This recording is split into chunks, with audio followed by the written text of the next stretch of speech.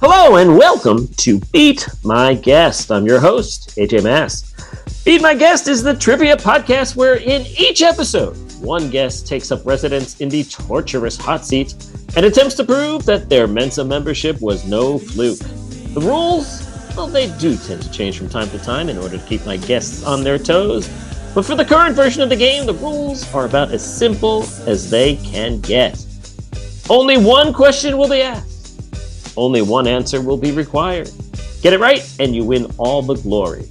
Get it wrong, and you win all the shame. So, welcome to a podcast that is guaranteed, much like our theme song, to be about 75% true, and join the millions of people who are playing along at home, hoping that they too can beat my guest. But before you can beat my guest, you need to meet my guest. So let's give a warm welcome back in the hot seat to Mr. Dan Felsenheld. Dan, how are you, sir? I am awesome, AJ. I'm having the time of my life so far. Because we haven't started the game yet. Well, you've never felt like this before, and I swear it's the truth. That the truth will be very important in this game. Before we get on to all the intricacies and whatnot involved with the singular question that will be before you, why don't you introduce yourself to those who may not have heard who you are before, and maybe even, offer up something about yourself that when people hear it, they don't believe you're telling the truth. Oh, interesting. You're really putting me in the hot seat now. I'm Dan Felsenheld. I live outside of our nation's capital in at Arlington, Virginia, just outside of Washington, D.C. I'm originally from the great state of New Jersey, where AJ is sitting right now, I believe. Indeed.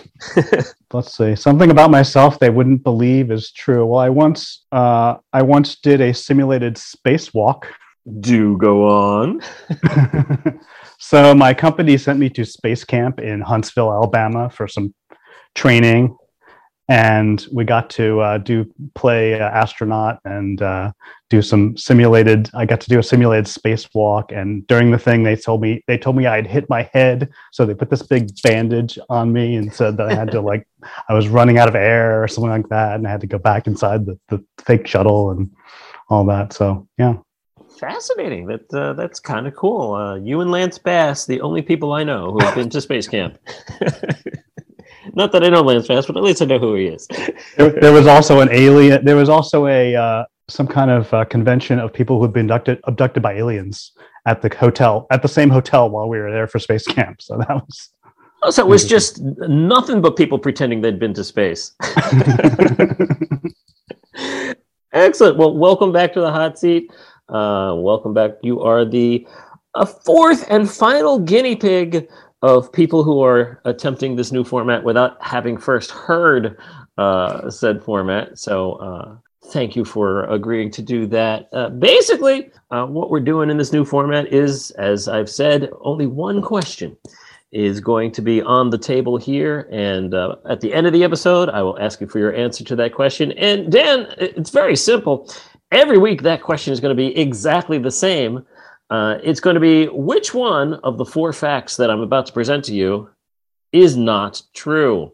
Three of them, absolutely 100% spot on, actual factual. But one of them, I'm not saying it's made up completely out of the ether, but it's got some major factual flaws in it. All you have to do is suss out which is the one among us that is not supposed to be there. It can't get much easier than that. What do you think? Well, sounds like I have a 1 in 4 chance. You're not the first person to say that. You probably won't be the last. Indeed. And the folks playing along at home, well, they have a chance to beat you by getting it right when you don't. And even if you do get it right, if they get it right too, hey, it's still a push. So really, the folks at home, it's hard for them to lose in this one. That's basically what we're going to do. But, we're going to give you at least some say in the questions, the facts that you get by picking from the 12 questions that I have prepared for today. Each of the four groups of facts are kind of based on the same theme. I'm going to give you the offer of 3 themes, and you'll get to pick one. But we're going to randomly select, so why don't you give me 3 numbers between 1 and 12. Okay. 7, 5, and 11. 7, 5, and 11 are those that you have selected. Alrighty, Dan. I have those 3 pulled out for you. And, that was shooting in the dark. To give you a little more agency here, I'm going to give you those themes for those 3 that you have selected. And, want you tell me which one you'd like to try your hand at. Maybe the themes will help steer you towards one or push you away from another. But really, they're not giving away too much here. So, when I say blind, all right, you're not blind. Maybe you have one eye partially open. But anyway, please choose from one of the following. Would you like to play Corny Stories? Would you like One and Done? Or would you like to try your hand at What You Say? So that's Corny Stories, One and Done, and What You Say. So Corny Story, One and Done sounds like some kind of sports related thing. So it could be like, your basketball, college basketball or something like that, which I kind of stay away from that. That's not really my thing. Corny sounds like, I don't know, something from the Midwest. I don't know, something. What You Say sounds like, I don't know, James Brown would say. So I'm going to go with What You Say. What You Say is what you're going for. Excellent. That will be our playing field for this adventure. Here's how it's going to work. I'll tell you what the theme's about, and then I will read off 4 facts. Well, 3 facts and 1 fiction. Your job is, by the end of the episode, to suss out that fiction. I'm going to read fact 1.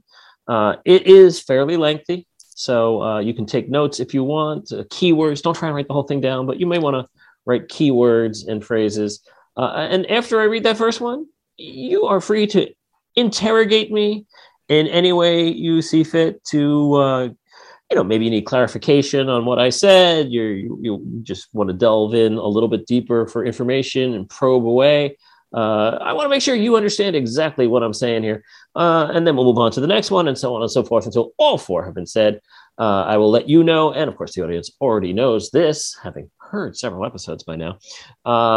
The fiction, the thing that makes it the fiction is not going to be something picayune and nitpicky. So, for example, if I said that something happened in 1973, the trick is not that it's a fiction because it happened in 1974. We're not trying to be that thin slice it that much. It's going to be something major that either changes the entire meaning of the fact, or perhaps I did invent it entirely. More often is the case, a lot of it is true, but one major detail has been changed to make this horribly, horribly false. The point of the game is that at the end, when I reveal the fiction, you'll know why it's the fiction, and you won't have any quibble with me declaring it the fiction. Do we understand the I think so. Yeah, just so I can ask questions, clarify. Yes, and please do. I mean, that's the point. It's an audio podcast. Right. This game will be over very quickly if you go nope. Yep. So yeah, that's not the point here. So let's get this game started here. Which one of these 4 facts is not true? That's your question. It's always the question. The category is what'd you say? And what'd you say is you thought it might be a James Brown sort of thing. No, it is, of course, the Imogen Heap song, Hide and Seek. What you say? That you, yeah, I remember that. Well, yeah, that. And this entire round is about lyrics in songs and meanings of songs. These are 3 facts about the meanings, the inspirations, the what do these songs mean? 3 of them are actual factual. 1 of them is a fiction. Let's see how you do. We'll start with fact number 1. Although Queen Elizabeth II and the rest of her clan are still considered to be the monarchs of New Zealand, Lord's 2013 ditty about royals have about as much to do with Buckingham Palace as Meghan Markle does these days. In reality, the singer was leafing through some old issues of National Geographic from the 1970s and happened to see a picture of third baseman George Brett surrounded by autograph-seeking fans. In that instant, the word royals became her jumping-off point for a song about fame and luxury? So I know a little bit about this, actually. I've definitely heard that the song was inspired by George Brett. I've definitely heard that before. I'm intrigued about the National Geographic reference in your fact there. I'm not really sure why George Brett would have been in National Geographic. Seems a little suspicious to me. Yeah, well, National Geographic over the years has covered many, many subjects. It just so happened that George Brett was in his uniform and seeking adoring fans. You know how baseball fans are at the side of the outfield before a game, after a game. Sign this, sign this, sign this. A National Geographic photographer just happened to be going through Missouri and doing a feature on Missouri at the time for National Geographic, and came across baseball, part of the sport. Took the picture, made it into the magazine. Yeah, interesting. Yeah, I'm not sure I would believe that, but that's definitely that's the part of the game. Makes me very skeptical. Mm-hmm. Obviously, Queen Elizabeth. I definitely know it's not about royalty, so I know it's definitely about a George Brett. But where she got the inspiration, I'm not quite sure about that piece of it. Well, I don't know if I have any more questions about that one. I think it's. Oh, that's perfectly fair. If you feel that, since you kind of heard about it all before, then that's all the more reason for us to move on. So moving on, here is fact number 2. Lead singer Scott Stapp is the stepson of a Pentecostal minister, and he formed the band Creed in order to perform songs steeped in messages and imagery of Christian theology. And that's why many people thought that their song Higher was some sort of not so thinly veiled play on words, where the band was really talking about God taking you higher, in contrast to most other bands of the day who probably would be talking about drugs taking you higher. However, in this case, Stapp says the band is actually talking about drugs. I'm asking the question, can you take me higher? And the answer is no. Did he specify any kind of specific drugs that he was talking about? Not in the interview that I heard. Okay. I know Creed is. I don't know much about Creed. Don't really listen to Creed. So. Oh, I know you're a classic Creedy. Creeder. Creedist. A Creedian. Creedient. Wow. I don't know. I know Creed. Yeah, I know Creed does a lot of semi-religious themes. So wow, that's an interesting one. I don't really know the song Higher at all. Probably I recognize if I heard it, but wow. I would believe that he's a son of a Pentecostal minister. I definitely believe that. Wow. I don't know. That one. I don't know. I would tend to think that one might be false, but it's hard to say right now. You don't have to make a final decision. No. Of course not. I have to hear everything. Of course, yes. Wow. This is very difficult, isn't it? You're not making this easy on me, AJ. That is the plan, yes. 4 episodes down, 4 people saying, wow, this is harder than I thought it could be. Yeah, it's oh, this is easy. Sure, no problem. Wow. Okay, well, yeah, Creed is definitely known for their, semi-religious stuff, but beyond that, I don't know.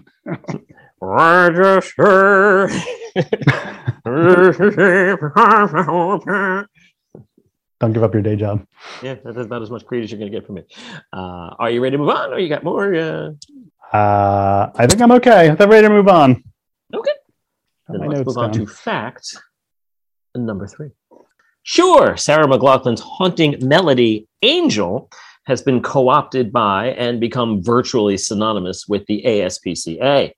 However, the original inspiration for the song had nothing at all to do with the prevention of animal cruelty. Exhausted and burned out after 2 years on tour and in the recording studio, McLachlan read an article about the heroin overdose of Smashing Pumpkins keyboard player Jonathan Melvoin. Although she'd never used drugs herself, in that moment, she understood why someone, especially a touring musician, might want to escape in that way. She ended up writing the song in about 3 hours. That's it, huh?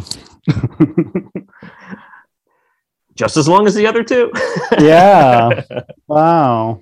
So yeah, I know the Smashing Pumpkins guy, OD'd. That part's definitely true, I think. Pretty sure about that. I guess. I don't know. I don't know. Well, I mean, it'd be pretty cruel of me to invent a death of someone who is famous. Yeah.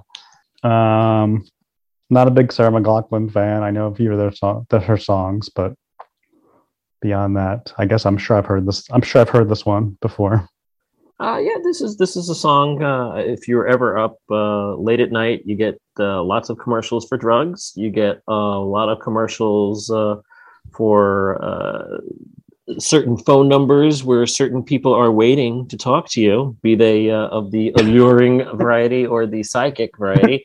And you get either Sally Struthers, over just the price of a cup of coffee, you could help starving children in Africa, or you get In the Arms of an Angel. Oh, okay, that's okay. With pitiful puppies behind bars and in pounds. It's horrific. Okay. Wow. Yeah, that definitely seems plausible. I'm not sure exactly when that song was written. I'm not sure when that song came out too. So that could be a clue to whether that's actually it was before whether it was after the Smashing Pumpkins guy OD'd. Well, so, I certainly, these are the things that you're certainly well within your rights to ask me. So that's when did the song come out? Well, yeah. I will be happy to answer the question that the studio album from which this song was released came out in 1997. I will not answer the other half of the equation. Okay, that's fair. Well, I know Smashing Pumpkins was really big in like the mid-90s, so never really paid attention. Never really listened to Smashing Pumpkins too much myself either. Okay, well, yeah, I don't know about that one. It's a difficult one. They're all very difficult, but okay. Yes, and my job is to make them equally difficult. All right, well, you're doing a good job so far. As the brutal taskmaster that I am. Are you ready for fact number 4? Sure. All right. Fact number 4. When Bonnie Tyler's hit single "Total Eclipse of the Heart" was written by Jim Steinman, his original title for the song was "Vampires in Love." At the time that he wrote it, he was working on the music for a Broadway musical based on Nosferatu. He was trying to create lyrics about the power of darkness in love, and he came up with this song. Eventually, he did include "Total Eclipse of the Heart," which is the very now familiar song from Bonnie Tyler, in the 2002 Broadway show Dance of the Vampires, which starred Michael Crawford and Renee Auberjonois. The musical, however, was a very big flop. It closed after just 56 performances, and it lost $12 million. Wow.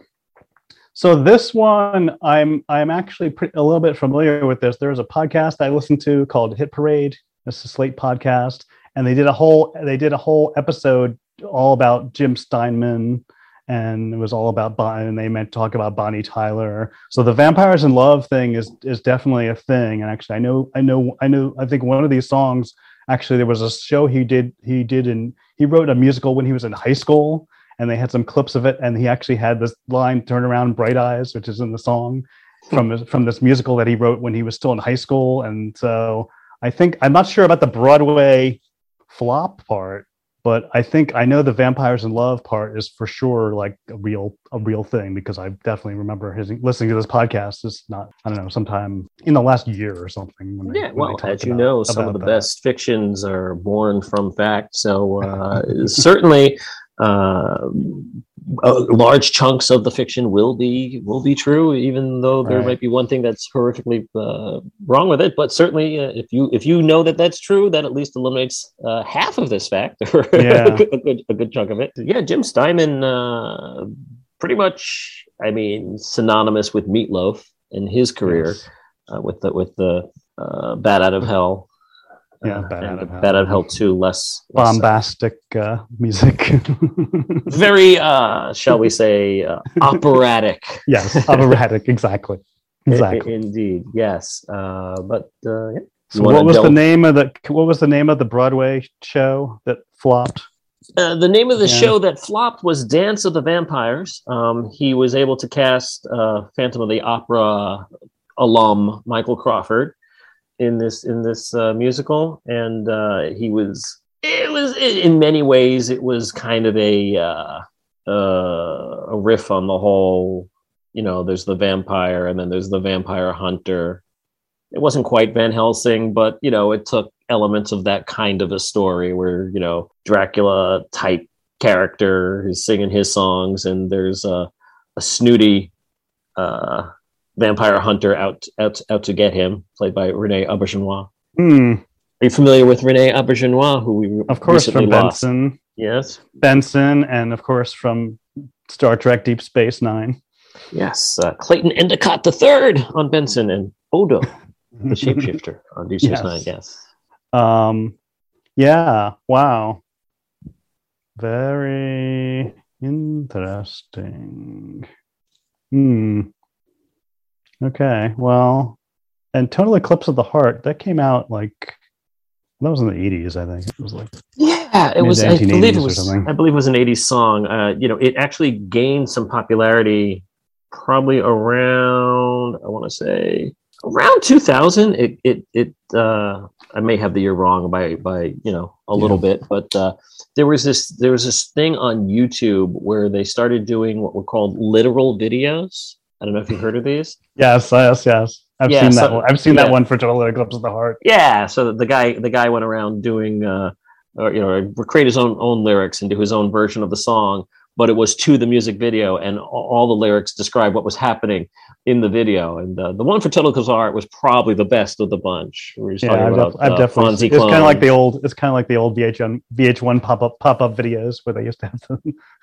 Yeah, in a similar context, whereas that was actually giving you facts and no fictions.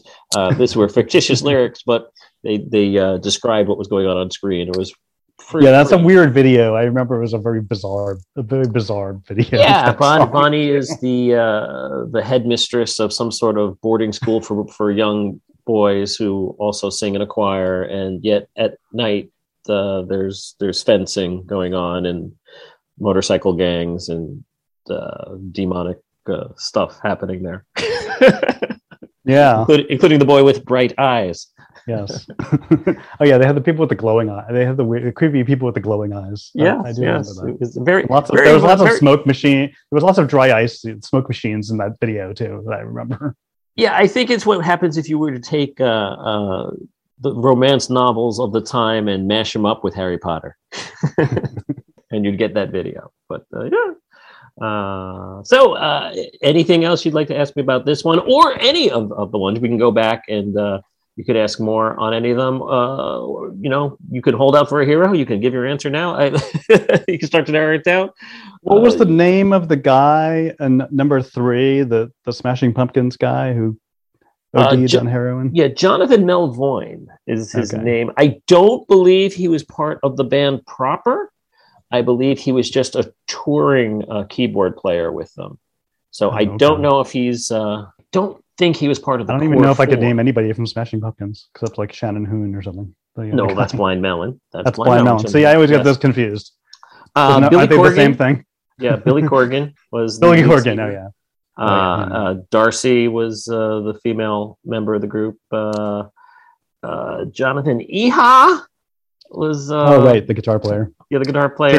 James Iha. James Iha. Thank you. He comes up in the crossword puzzle. That's the only reason I know his name. Yeah, I'm thinking in reading Jonathan Melvoin as I said that. Yeah, James. I saw them in concert recently, and James Iha came back for the tour, and they performed for like 3 hours. It was amazing. Wow. Darcy wasn't there, but I don't remember the drummer's name. But it was a really good show. I had forgotten how many of their songs I actually knew. When you put on like a 3-hour show, and I'm like, you're in like hour 2, and it's not like here's our new stuff. It's like, and here's another one of the hits. Like, oh, I know that one too. I know that one too. I actually enjoyed it a lot. He opened the show, Billy Corgan, with a song about the "I Used to Be a Little Boy" song. That and then he closed with the song and brought his own son on stage. Oh, that's cool. He said every night I put him to bed with the final song, and he comes on his pajamas. It was really touching. I enjoyed it immensely. Oh boy! So now I have to make a decision. Or I can ask more questions. I don't know if I have any more. I mean, the Royals one is like there's one piece that I'm all suspicious of. Yeah, if you want to delve more into that, that's fine. If you are satisfied, then that's fine too. Yeah, I don't know if I can figure. I don't know if asking any more questions is gonna help. Okay, very good. Then why don't you talk out your elimination process, and one by one knock some out, and all right, answer your question. Boy, this is tough. Well, I guess I'll start with Creed. It seems plausible that the higher one could be about drugs. I don't really know. I don't know about much about Creed, like if they're like straight edge, like non-drug using people, or what the deal is with them. Yeah, I'm not. That seems like I don't know that they were necessarily straight edge per se, but I mean certainly the image of the band was they were Christian rock, but not like they were on the pop rock scene, right? But they were very Christian, and all of the imagery of their videos was very much Jesus-y. Right. Scott Stapp with his when he sings "Arms Wide Open," he goes into the crucifixion pose. Right, like there's nothing veiled about that kind of stuff. Yeah. Yeah, that one seems like it might be true. So I think I'm gonna maybe eliminate that one. Put a big question mark or an X or something. Sarah McLachlan, I could believe that. It seems like it's probably around the right time period. Could have been inspired by the Smashing Pumpkins dude. Royals, I feel like it's between 1 and 4. I mean, I know I've definitely read about Royals being inspired by George Brett, and I'm just like, I don't know, but I just don't know if it was National Geographic. It just seems really weird, but could be weird enough to be true.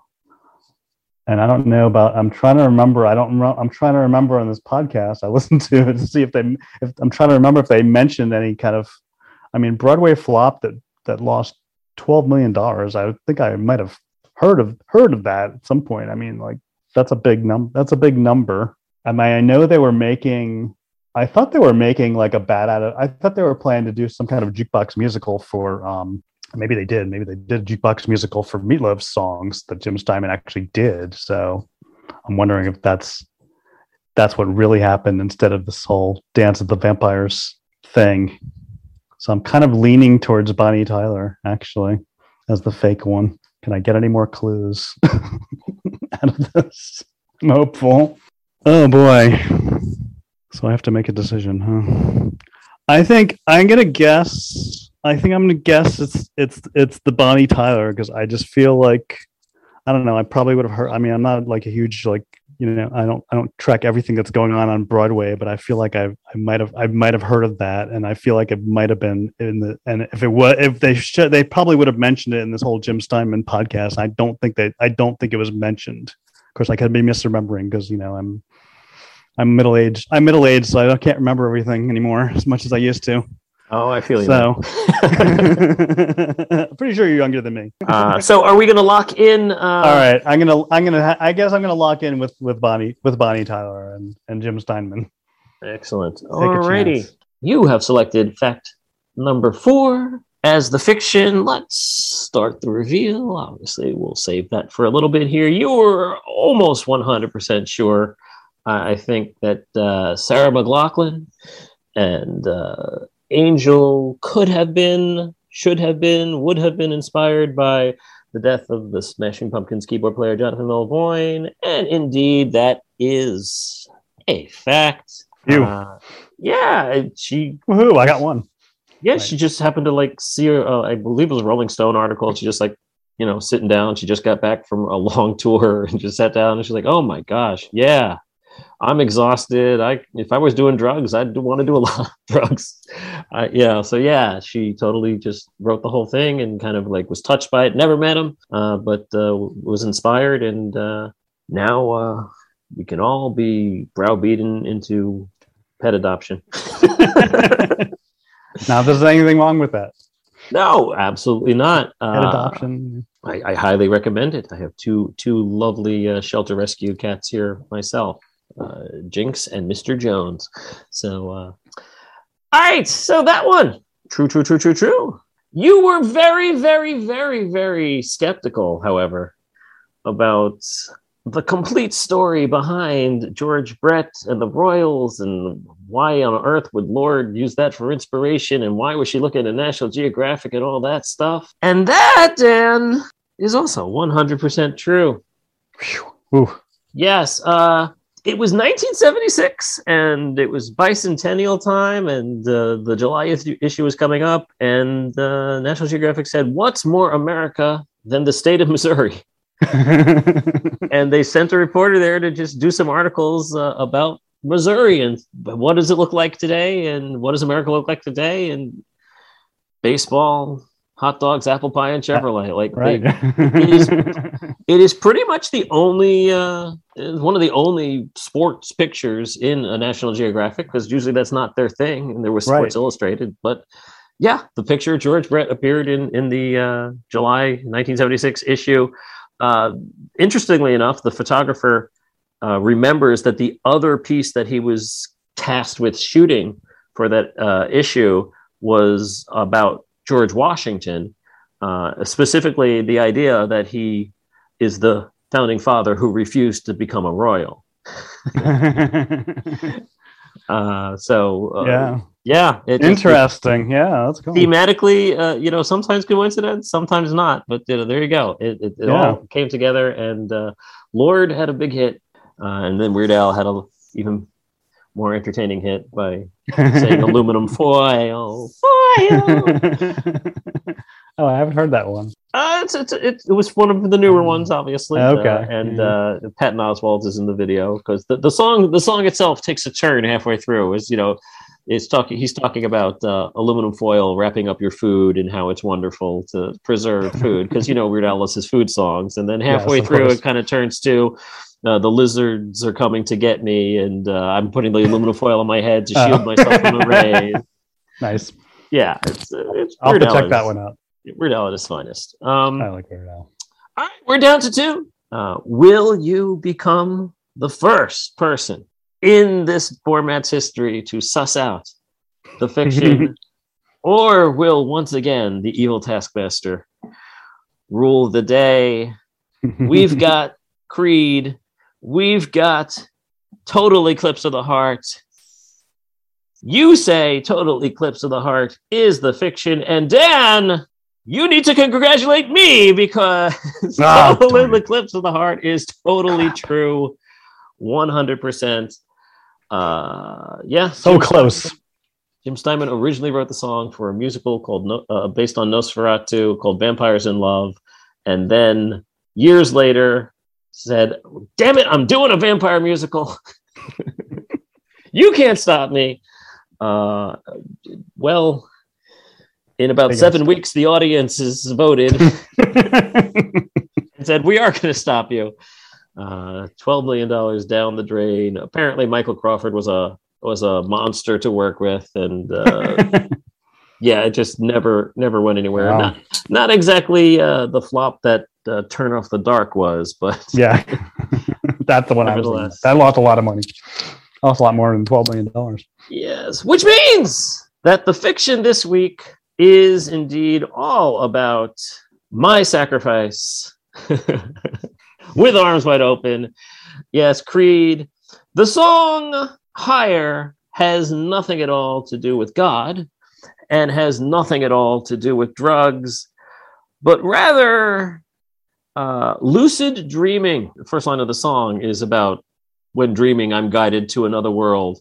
Yeah, Scott Stapp was having this recurring nightmare over and over again, the same dream where a man with a gun was chasing after him and shooting him and killing him. And he'd wake up and, be, just sweating and everything. And he needed to find a way to stop this nightmare from occurring. And so he found out about lucid dreaming and tried the technique. And after years of turning left and turning left and turning left in his dream, he was finally able to turn right and evade the gunman. And I'm not going to get into dream analysis and what that might mean, but suffice to say, he never had the dream again.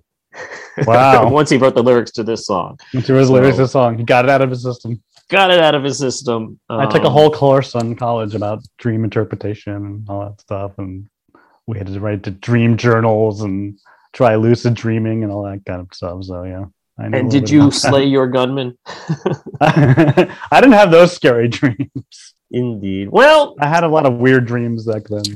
It appears that once again, my hot seat residents are turning left and turning left and turning left. One of these days, one of you guys is going to turn right and catch that fiction out. Has not happened yet, but it's not really about that. It's about the friends we met along the way, and you certainly, sir, were one of them. I hope you had a good time in the hot seat. If, before you go, you're going to leave the hot seat. Oh, yes, please get out of my hot seat, but not yet. I'm going to, be generous here, give you the floor. If there's anything you'd like to say, pimp, plug, shout out to, complain about, now's the time, because the floor, as they say, is yours. Well, shout out to my family. Right now we have an empty nest house, so my wife and I are the only ones home at the moment. And one daughter is out of college, so she's sort of not living at home anymore. The other one is in college, so she's off at school for another week or two before she comes back. So shout out to Donna and Nico and Leah, my wife and my two daughters. And I don't know, spay and neuter your pets. Adopt a pet if you don't have a pet. Indeed, it just whatever you do, just do it, and don't let that Sarah McLachlan song influence you in any way, shape, or form in the negative. I don't think it's really it helps you towards the positive there. I know for me, it's a Pavlov to change the channel real quick there. It was fun on my end. I thank you so much for taking part. If you out there would like to take part, it's not that scary in the hot seat. Just a little bit scary. It's a little bit scary. All right. Well, reach out at BMGpod, bmgpod@gmail.com. You can send an email, or you can join our Facebook group, Beat My Guest, The Fans Hot Seat. And if you'd like to contribute to the cause to make more episodes like this happen, hey, I'm not going to say no to a little help along the way. Patreon.com/BeatMyGuest, and get out my hot seat. The rest of you, thank you for listening. We'll be back next week with another brand new episode. Until then, take care, and bye-bye. Did you beat our guest, or did our guest beat you? Tell us all about it on Facebook at Beat My Guest, The Fans Hot Seat. If you'd like to help contribute to the cause and help make more episodes possible, we ain't gonna say no to that. Find us at patreon.com/beatmyguest. And if you liked what you heard, spread the word. This has absolutely not been a Mark Goodson, Bill Todman production.